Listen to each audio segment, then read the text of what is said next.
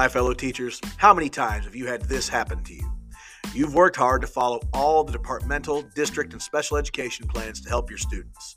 You've worked on pedagogy to bring the struggling students up and have honed your classroom management skills to engage all of your students, from the best and brightest to the lower end performing and struggling students.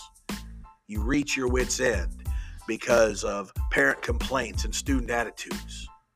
What are you supposed to do about it? That's what we're going to discuss on this episode of the Non-Traditional Teachers Podcast.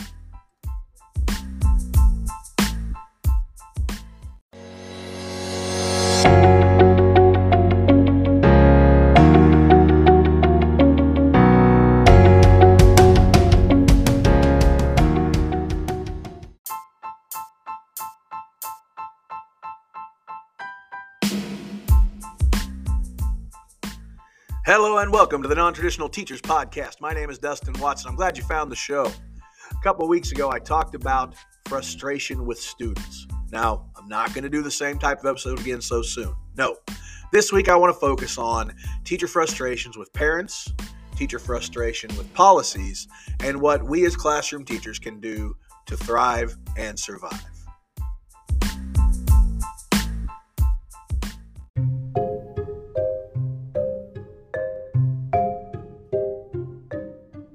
So let's begin with our frustrations with parents and with the public.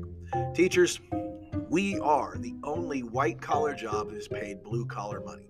That's right. That right there is enough to make you want to scream and shout. But I got to tell you, I have 2 college degrees, working on a third, a professional certification, and I make $38,000 a year as a base salary. According to ZipRecruiter, someone with my level of education, a master's degree, should make around $52,628 a year in the state of Missouri. Honestly, just typing that down and seeing it in front of me generates frustration. Yet, we are bombarded by politicians calling for mass reforms to education, none of which involve paying us the amount of money that a professional with our levels of education deserves. In fact, many state legislatures, especially those leaning into the rhetoric of former President Donald Trump, are doing all they can do to destroy the public education system by cutting funding and trying to take public education dollars, as limited as they are, and put them into the private educational sector. If you're curious about some references for the things I'm speaking of here, please see my show notes on wherever you're getting the podcast. I have provided my sources there. As a former journalist, I don't just say things, I back them up with facts and reliable sources, as you'll see in the show notes. We've also seen a call for complete control to be handed from the state to the local Board of Education, including classroom curriculum and the content actually being taught by individual teachers. The last time I checked, we as teachers are the experts. But still, we see this often. Parental rights, parental rights, parental rights. That's the cry. Now let me ask you a question. Do the lowest of our students have amazing home lives with stellar parents who are reading to their kids every night and working them through their math facts? Do they encourage their kids into lines of critical thinking? Sadly, many times the answer to this question is no. So whose fault is it when the kid isn't doing well or behaving? Well, it's ours. You see, teachers, in the 47 minutes we have with kids every day, if you're in my district, we are to teach them how to learn how to behave, how to act ethically, and then on top of it, teach them English, math, science, social studies, and our elective courses. Since we have them for 8 hours in total, I guess it's just up to us to do the raising. Now, I am the proud father of 2 amazing young women. My oldest daughter is 21 years old and graduated in December with a bachelor's degree in English. My youngest daughter is getting ready to graduate high school in just a month and a half, it feels like at this point, and is headed into the pre-med program. She wants to be a psychiatrist. They didn't get there because my wife and I are perfect. We're far from it. They didn't get there because they had the right last name. In fact, probably, as when I was a journalist around here, my last name probably hurt them. They got there with hard work, dedication, and a work ethic that my wife and I instilled in them. But this could be becoming the minority in some situations.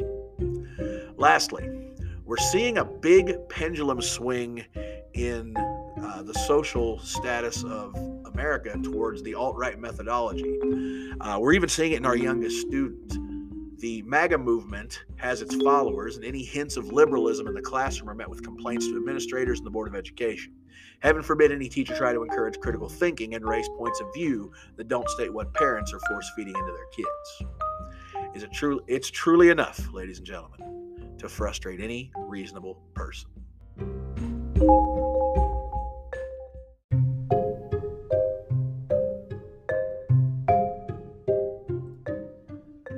All right, so that's enough complaining. Let's move on to some solutions. First of all, teachers, please understand this. In most cases, your administration is not your enemy. I'm pretty blessed. I have an amazing principal, and the 3 superintendents for whom I have worked in my career are also great. And if you hear snickering in the background, that's my applied seniors because they disagree with that statement. I do not delude myself to think at all that I am put unfairly upon by my district, but I do see the frustrations I've mentioned in the previous segment expressed by other teachers in the district, as well as online and in several teaching subreddits that I frequent. With that out of the way, how do we manage to reach the lowest level students, and how can we reach the more politically indoctrinated students without losing our jobs? First, we have to remember the wise words that I have previously paraphrased in this podcast by renowned philosopher John Cena. In an interview with Chris Van Vliet, Cena was asked about how he is successful in life, and he said, "I control what I can control." Now, I know I've talked about this, but we don't control as teachers how students are being raised at home. We don't control the political climate legislatively among public education. But we control how we educate our students and how we engage them. So, my audience, I offer to you something incredible, the book Teach Like a Champion by Doug Limov. Links to purchase this item on Amazon are in the show notes.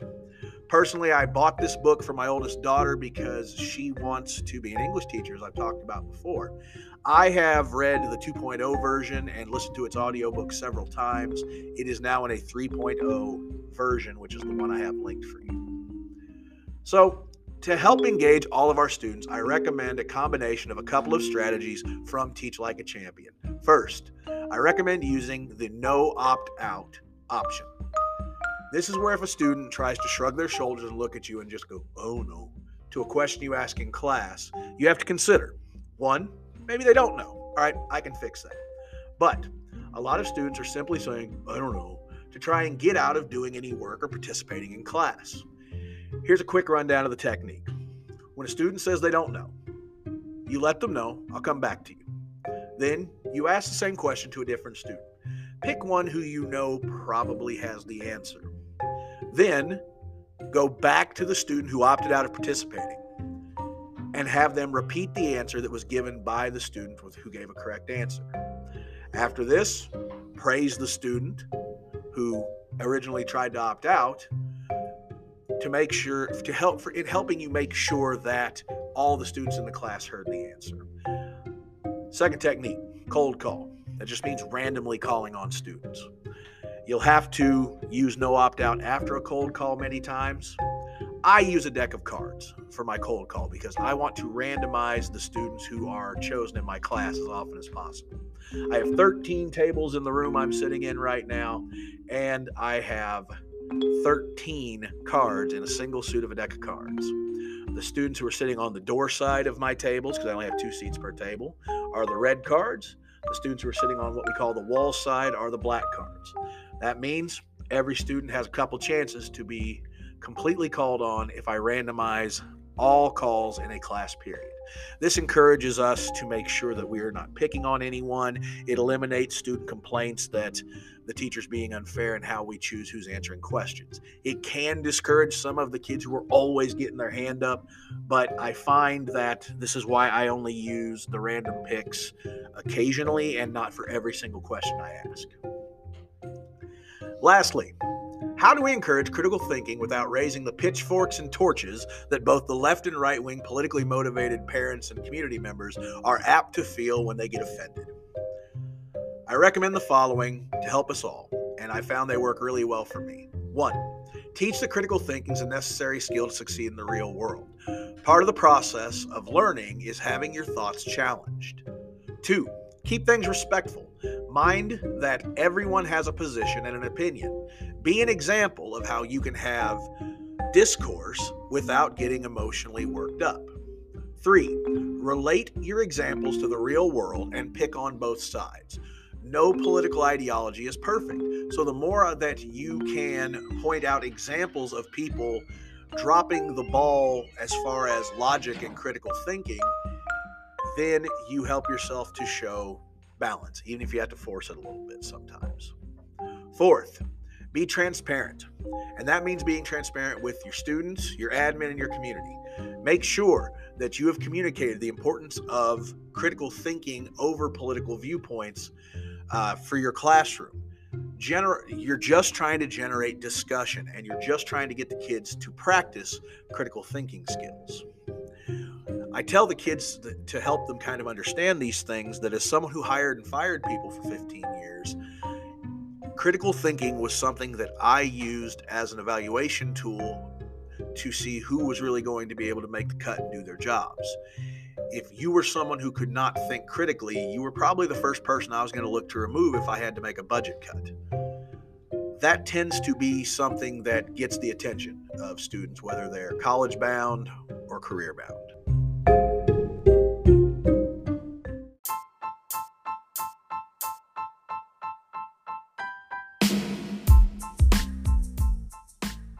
All right, ladies and gentlemen, that should do it for another episode of the Non-Traditional Teachers Podcast. I want to thank you for listening wherever you found us. And if you've been recommended this podcast and have not subscribed yet, please do. And if the podcatcher of your choice lets you rate, love to have you leave a positive comment and a high rating.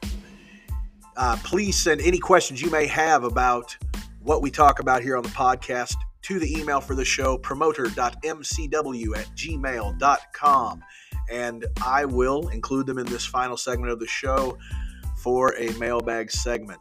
I also have a Q&A or a poll on Spotify for each episode at this point. And remember, we drop brand new episodes every single Monday at 8 a.m. U.S. Central Time. Thank you for listening, and we'll see you next time.